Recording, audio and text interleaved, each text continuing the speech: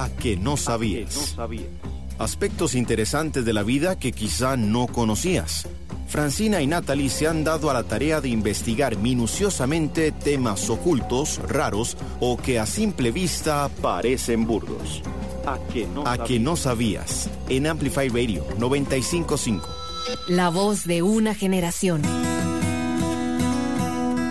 Hola, soy Fran, bienvenidos a Que No Sabías, el programa de Amplify Radio 95.5 en el que te contamos los aspectos interesantes, raros, curiosos u ocultos de temas cotidianos o que a simple vista parecen burdos. Hola, soy Natalie y muchas gracias por acompañarnos el día de hoy. Les recordamos que pueden seguirnos en nuestras redes sociales y también pueden escribirnos a nuestro WhatsApp 87 95 5 95 5. Por cierto, bueno, queremos saludar a un oyente que se llama Bernardo Ortiz. Estamos muy contentos porque él siempre nos está apoyando. Entonces, Bernardo, estoy segura que nos está escuchando. Por favor, mandanos al 87 95 5 95 5 tu número de cédula y te vamos a dejar una camiseta en la entrada de la radio para que puedas andar ya identificado con Amplify Radio. Muchas gracias. Y bueno, hoy, 8 de marzo, les tenemos un programa muy especial dedicado al Día de la Mujer. Eso, muy bien. Y bueno, está con nosotros, bienvenida, Ana María Botey, una historiadora costarricense. Y entonces, muchas gracias por aceptar la invitación para hablar de la mujer. De temas raros, como decir.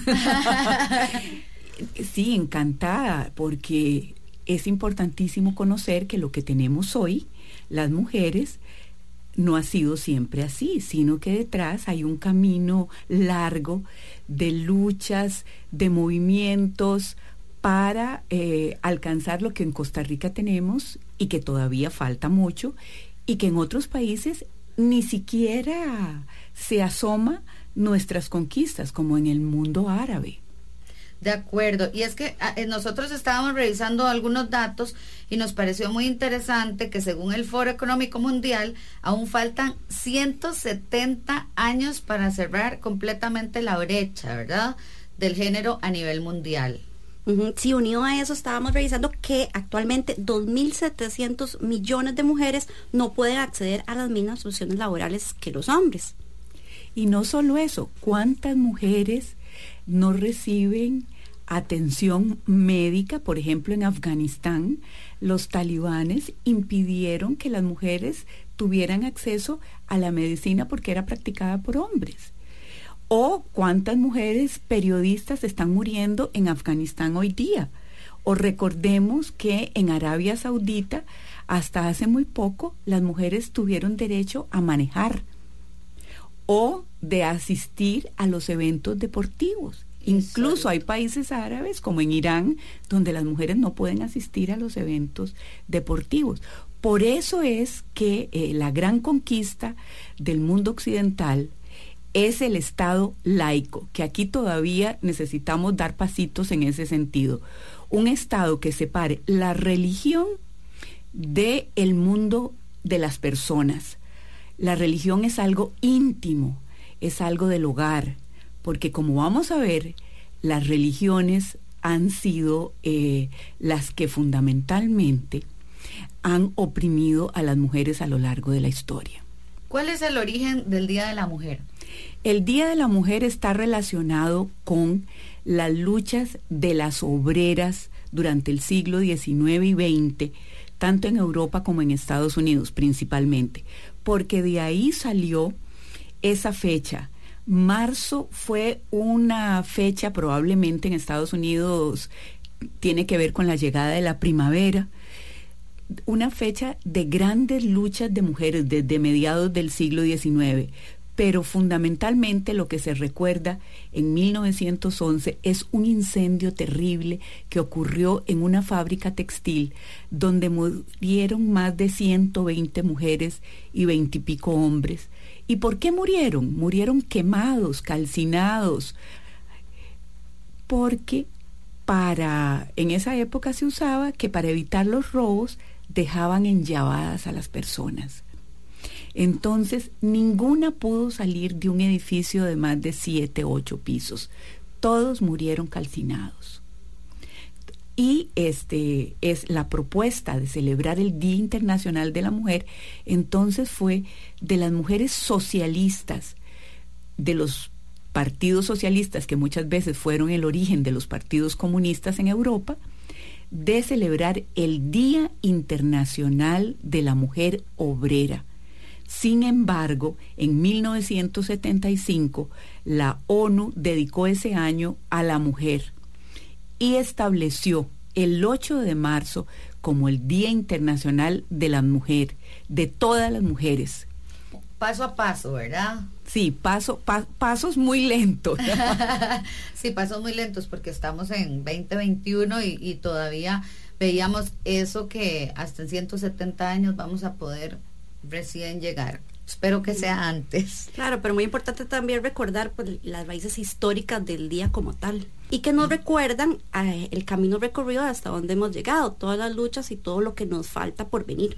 Y qué valientes, ¿verdad? Porque en esa época, si ahora es difícil. Época, sí, eran muy mal vistas, sobre todo cuando a las mujeres se les ocurrió pedir el voto. Las mujeres sufragistas recibieron todo tipo de reclamos de los hombres, de las mismas mujeres, que consideraron que la política era una esfera exclusivamente masculina.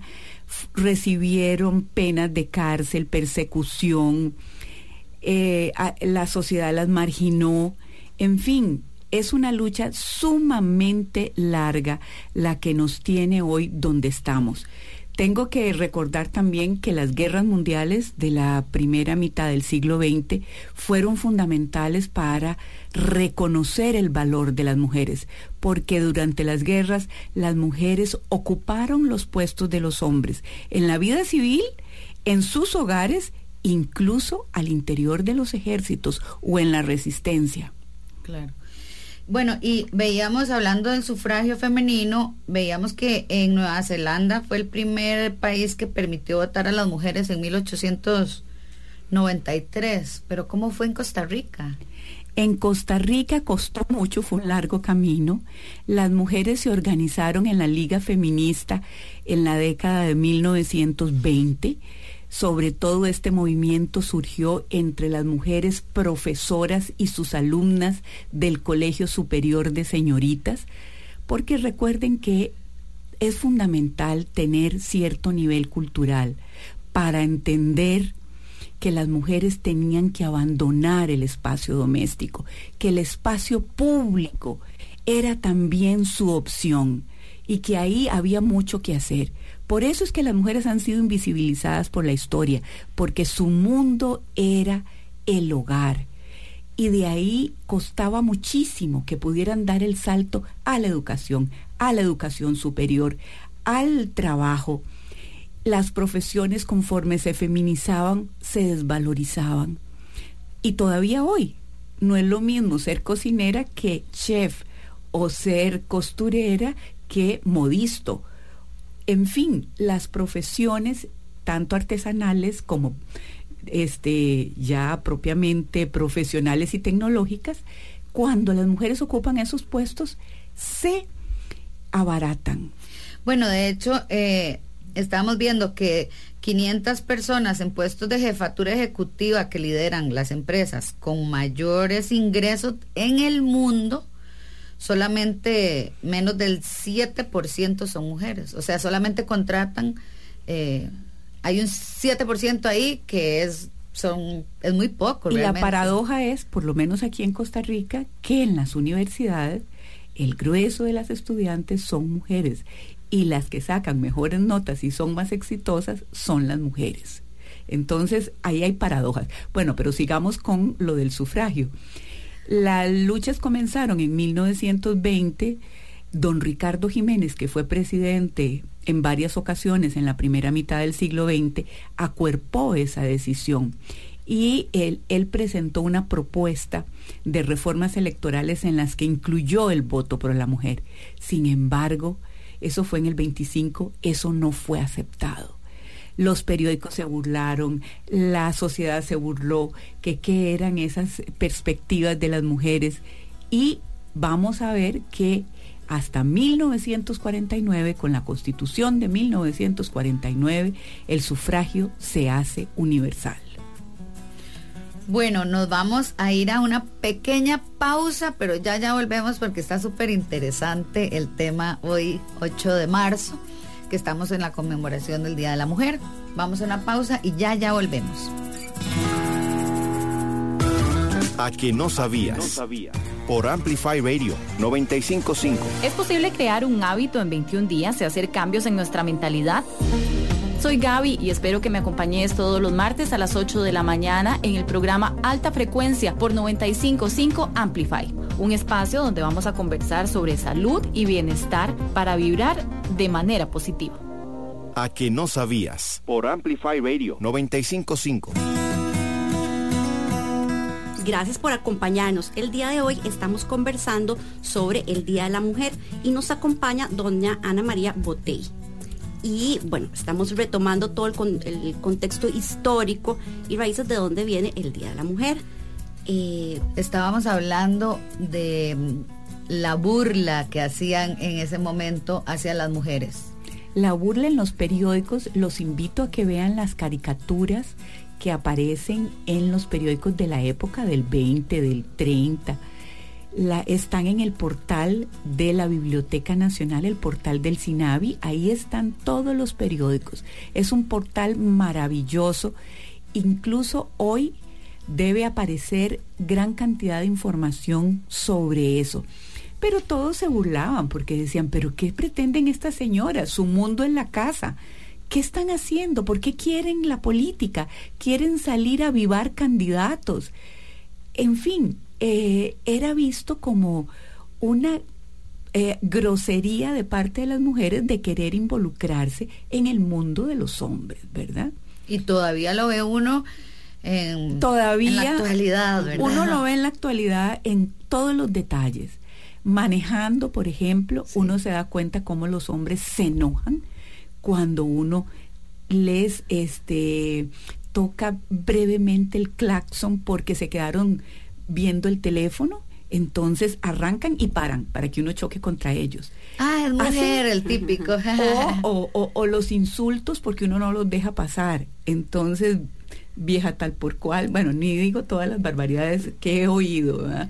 En fin. O lo descalifican a uno hasta que ya se dan cuenta que de verdad por ahí lo que uno está diciendo es correcto y bueno, y tienen que... Y están convencidos de que hay más tontas manejando que tontos.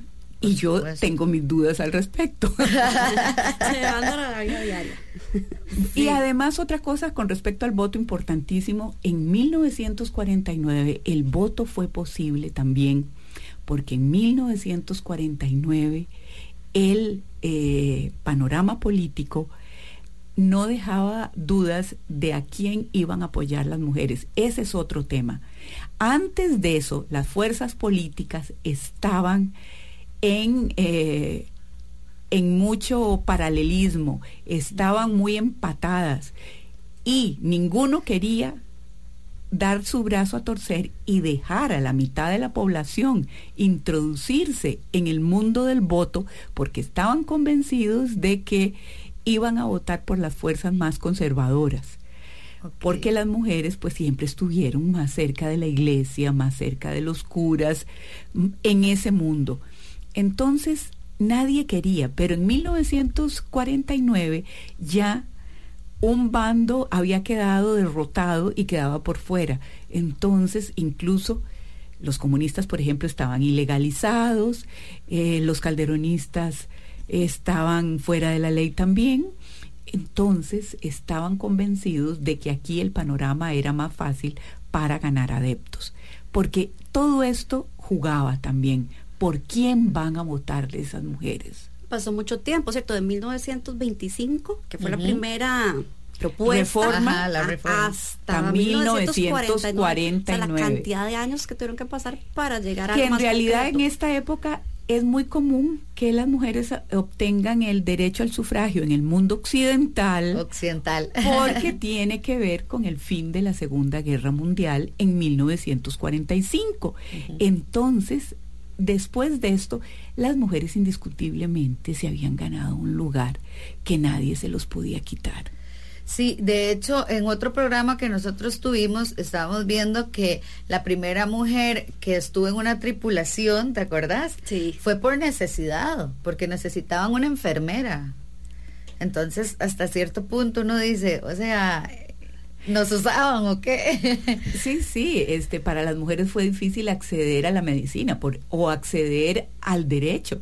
Por ejemplo, aquí, Ángela Acuña tuvo que solicitar permiso para ingresar a la Facultad de Derecho en 1906. Uh-huh. Le fue concedido como un gran honor. Claro, Ángela Acuña no era cualquier persona, era de una familia muy reconocida y tenía muy buenos padrinos. Y una vez que entró a la facultad tuvo que pelear para ser notaria, porque la dejaban ser abogada, pero no notaria.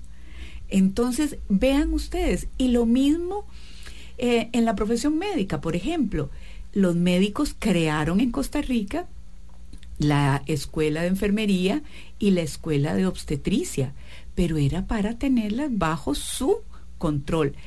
Y las primeras mujeres fueron muy poco incorporándose a ese gremio, y es muy probable, aunque no tenemos testimonios, que no haya sido tan fácil. No solo de parte de ellos, sino de parte de los mismos pacientes, que no se sentían seguros con las mujeres. Entonces, son miles de barreras las que hay que ir rompiendo para llegar a ocupar la igualdad entre hombres y mujeres. Miles. ¿Cuál es el reto ahora? El reto ahora, bueno, en Costa Rica vemos que nos acaba de decir la OCDE que las mujeres en realidad tienen poco espacio en el mundo del trabajo, que hay que aumentar la participación de las mujeres en el mundo de trabajo. Además, en el mundo que no es el público, muchas veces los salarios de las mujeres son inferiores a los de los hombres. ¿Por qué? Porque todavía se sigue manejando la idea de que el salario de la mujer es un complemento y que el hombre es el proveedor. Ese discurso ustedes lo oyen en todas las iglesias pentecostales y en general el cuento de que el hombre es la cabeza de la familia. Y esto lo oigo yo incluso en muchachos jóvenes que pertenecen a esas iglesias. El hombre es la cabeza de la familia, él es el proveedor.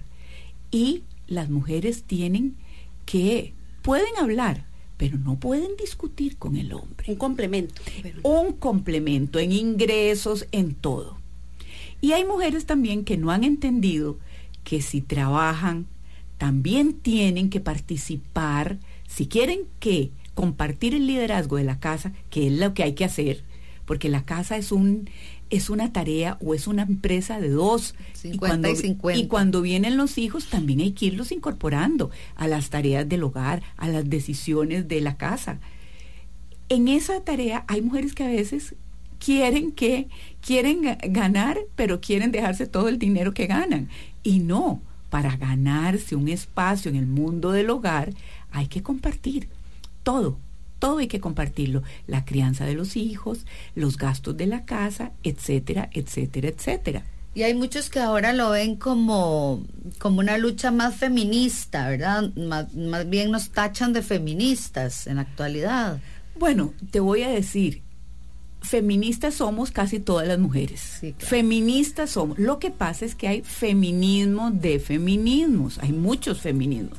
Pero ¿qué mujer? Muy pocas son las que no, pero muchas mujeres queremos tener un sitial en la sociedad en igualdad de oportunidades con los hombres. Entonces, todas somos casi feministas. Interesante, digamos, el papel de la mujer que estamos retomando el día de hoy. Vamos a hacer una pequeña pausa, pero ya volvemos con más de A que no sabías. ¿Te perdiste parte del programa de hoy? Volvé a escucharlo en amplifyradio.com. A que no sabías. Soy Nilsen Buján, nací emprendedor y hoy soy empresario. Y seguimos emprendiendo. Los invito de lunes a viernes a las 11 de la mañana en Amplify Radio 95.5 a ampliar nuestro negocio, emprendimiento, conocimiento. Y junto a usted creceremos. El programa que te da el impulso a crear, innovar y transformar. Pulso Empresarial, en Amplify Radio 955. Amplify Radio. Hoy 8 de marzo se conmemora en todo el mundo la lucha de las mujeres por la igualdad, el reconocimiento y el ejercicio de nuestros derechos en la sociedad. Soy Estela Peralta y le mando un abrazo solidario a todas mis hermanas en este día que nos recuerda que seguimos fuertes y unidas. Amplify Radio 955. La voz de una generación. Amplify Radio 955. Si te perdiste alguno de los programas de Amplify Radio, ingresa a nuestra página web amplifyradio.com. En la sección programas podrás encontrar cada uno de los espacios que tenemos en la radio. Además, los podcasts completos de cada día, según el invitado, según la fecha o según el tema. No te perdás ningún contenido. amplifyradio.com. amplifyradio.com. Amplificando la red. La voz de una generación. Madrugar no es solo levantarse antes de las 6 de la mañana. Madrugar es un estado mental en el que diseñamos nuestra vida para sacarle el mayor provecho. Yo soy Juan Muñoz y los espero a las 7 de la mañana los lunes en Amplify Radio en el programa Épico, porque la mejor manera de empezar la semana es pensando en tener éxito. Amplificándote. Amplify Radio 955. La voz de una generación. A que no sabías. Hoy estamos con Ana María Botey y estamos hablando sobre la conmemoración del 8 de marzo, el Día de la Mujer. Entonces vamos a retomar porque está muy interesante la conversación. ¿Qué hitos, doña Ana María, qué hitos, digamos, son los más importantes a nivel de la historia en el papel de la mujer? En Costa Rica, por ejemplo, es clave pensar que el Código Civil de 1887 les dio a las mujeres, ¿qué derechos? El derecho a tener representación jurídica. Eso se nos olvida. Hasta 1887, con ese Código Civil que fue muy moderno, las mujeres pudieron comprar y vender propiedades, heredar, porque antes de esa época los maridos podían dilapidar la fortuna de su esposa, porque heredaban y eran los maridos los responsables de eso, en una sociedad donde era muy fácil perderlo todo. Claro. Entonces, muchas mujeres quedaron en la pobreza extrema después de haber heredado fortunas importantes o tuvieron que recibir el apoyo de sus padres. Las mujeres no podían firmar un papel, no tenían representación jurídica. Entonces, esas leyes del 87 son fundamentales. ¿Quiénes se oponen a esas leyes? Bueno, la Iglesia se va a oponer profundamente. ¿Por qué? Porque esas leyes también crearon el matrimonio civil y el divorcio civil. Eso fue solo todo un tema, ¿verdad? Todo un tema. ¿Cuántas mujeres, y aquí tenemos los estudios de Eugenia Rodríguez sobre la violencia contra las mujeres, cuántas mujeres anterior a esa época, la única opción que tenían para salir de la violencia era el divorcio eclesiástico, que nunca se obtenía? Pero ¿qué era lo más que podían decidir? Sacarla de la casa a la mujer y enviarla a la casa de los llamados hombres buenos. ¿Y quiénes eran los hombres buenos? ¿Quién determinaba quiénes eran los hombres buenos? Esos eran los curas los que determinaban. Y de ahí la pobre no podía salir, ni hacer vida propia, ni estudiar, ni trabajar. Estaba totalmente dominada. Limitadas totalmente. Después de la independencia se creó un tipo de divorcio que el juez podía resolver, pero no era divorcio, era un divorcio tipo eclesiástico. Era nada más permitir la separación de la pareja. Pero para permitir la separación, prácticamente había que demostrar que su vida estaba en peligro. Y muchas no alcanzaron a eso, murieron antes. Entonces, eso, aunque era dificilísimo obtener el matrimonio, el divorcio, por lo menos lo estableció. Y algunas mujeres solicitaron ese divorcio. Está el libro de Eugenia Rodríguez sobre el divorcio y el matrimonio, que lo pueden acceder a ellos para ver los casos, etcétera. Fueron muy pocas. ¿Por qué? Porque la sociedad, una cosa es la ley y otra cosa es la sociedad. La sociedad sancionaba a la mujer que recurría al divorcio. o la mujer que recurría al matrimonio civil. Porque ¿qué decía la iglesia? La iglesia decía que eso no era matrimonio. Es lo mismo que vemos ahora ya no con la iglesia católica, pero con estas iglesias pentecostales, enfurecidas con dar otras opciones, ¿verdad? Con el matrimonio igualitario, etcétera. Uh-huh. Y realmente el matrimonio es una figura civil. Es una figura civil a la que se ha recurrido siempre. ¿Por qué? No solo por razones religiosas. Las razones fundamentales son económicas. Claro. Porque el matrimonio protege a ambos cónyuges, o permite unir propiedades, o permite resolver el tema de la herencia de los hijos. Entonces, en Costa Rica, que era un país de pequeños propietarios, el matrimonio en el Valle Central rápidamente se incrustó. Más difícil fue en el Guanacaste o en las costas, por una necesidad estrictamente económica. Sí, entonces seguimos, podemos decir que hemos dado algunos pequeños pasos, pero todavía nos falta. Entonces veamos, nos falta muchísimo. Por ejemplo, se me olvida otro paso, cuando a mitad del siglo XIX se crearon las escuelas de mujeres, porque las primeras escuelas solo eran de hombres. La gran oportunidad que fue la creación del Colegio Superior de Señoritas, que fue un semillero de esas mujeres que van a jugar un papel clave en la primera mitad del siglo XX en la Liga Feminista. El acceso luego a la educación compartida de hombres y mujeres. Esa fue toda una tarea también. Y la llegada de las mujeres a la universidad, que aquí es interesantísimo cómo en los primeros años de vida universitaria, que la universidad es del 40, las mujeres se quedaron en las carreras que eran una continuación de su trabajo en el hogar. Las mujeres accedieron a la educación principalmente, luego enfermeras, bueno, esa carrera después pasó a la Universidad de Costa Rica, y fueron muy pocas las que dieron el brinco a lanzarse a profesiones como la ingeniería, la agronomía. Ya había algunas mujeres en el mundo de la farmacia, pero esto ha sido el acceso de las mujeres a carreras tradicionalmente masculinas, como el acceso a las ciencias, a hacerse investigadoras científicas. Esto es algo realmente nuevo.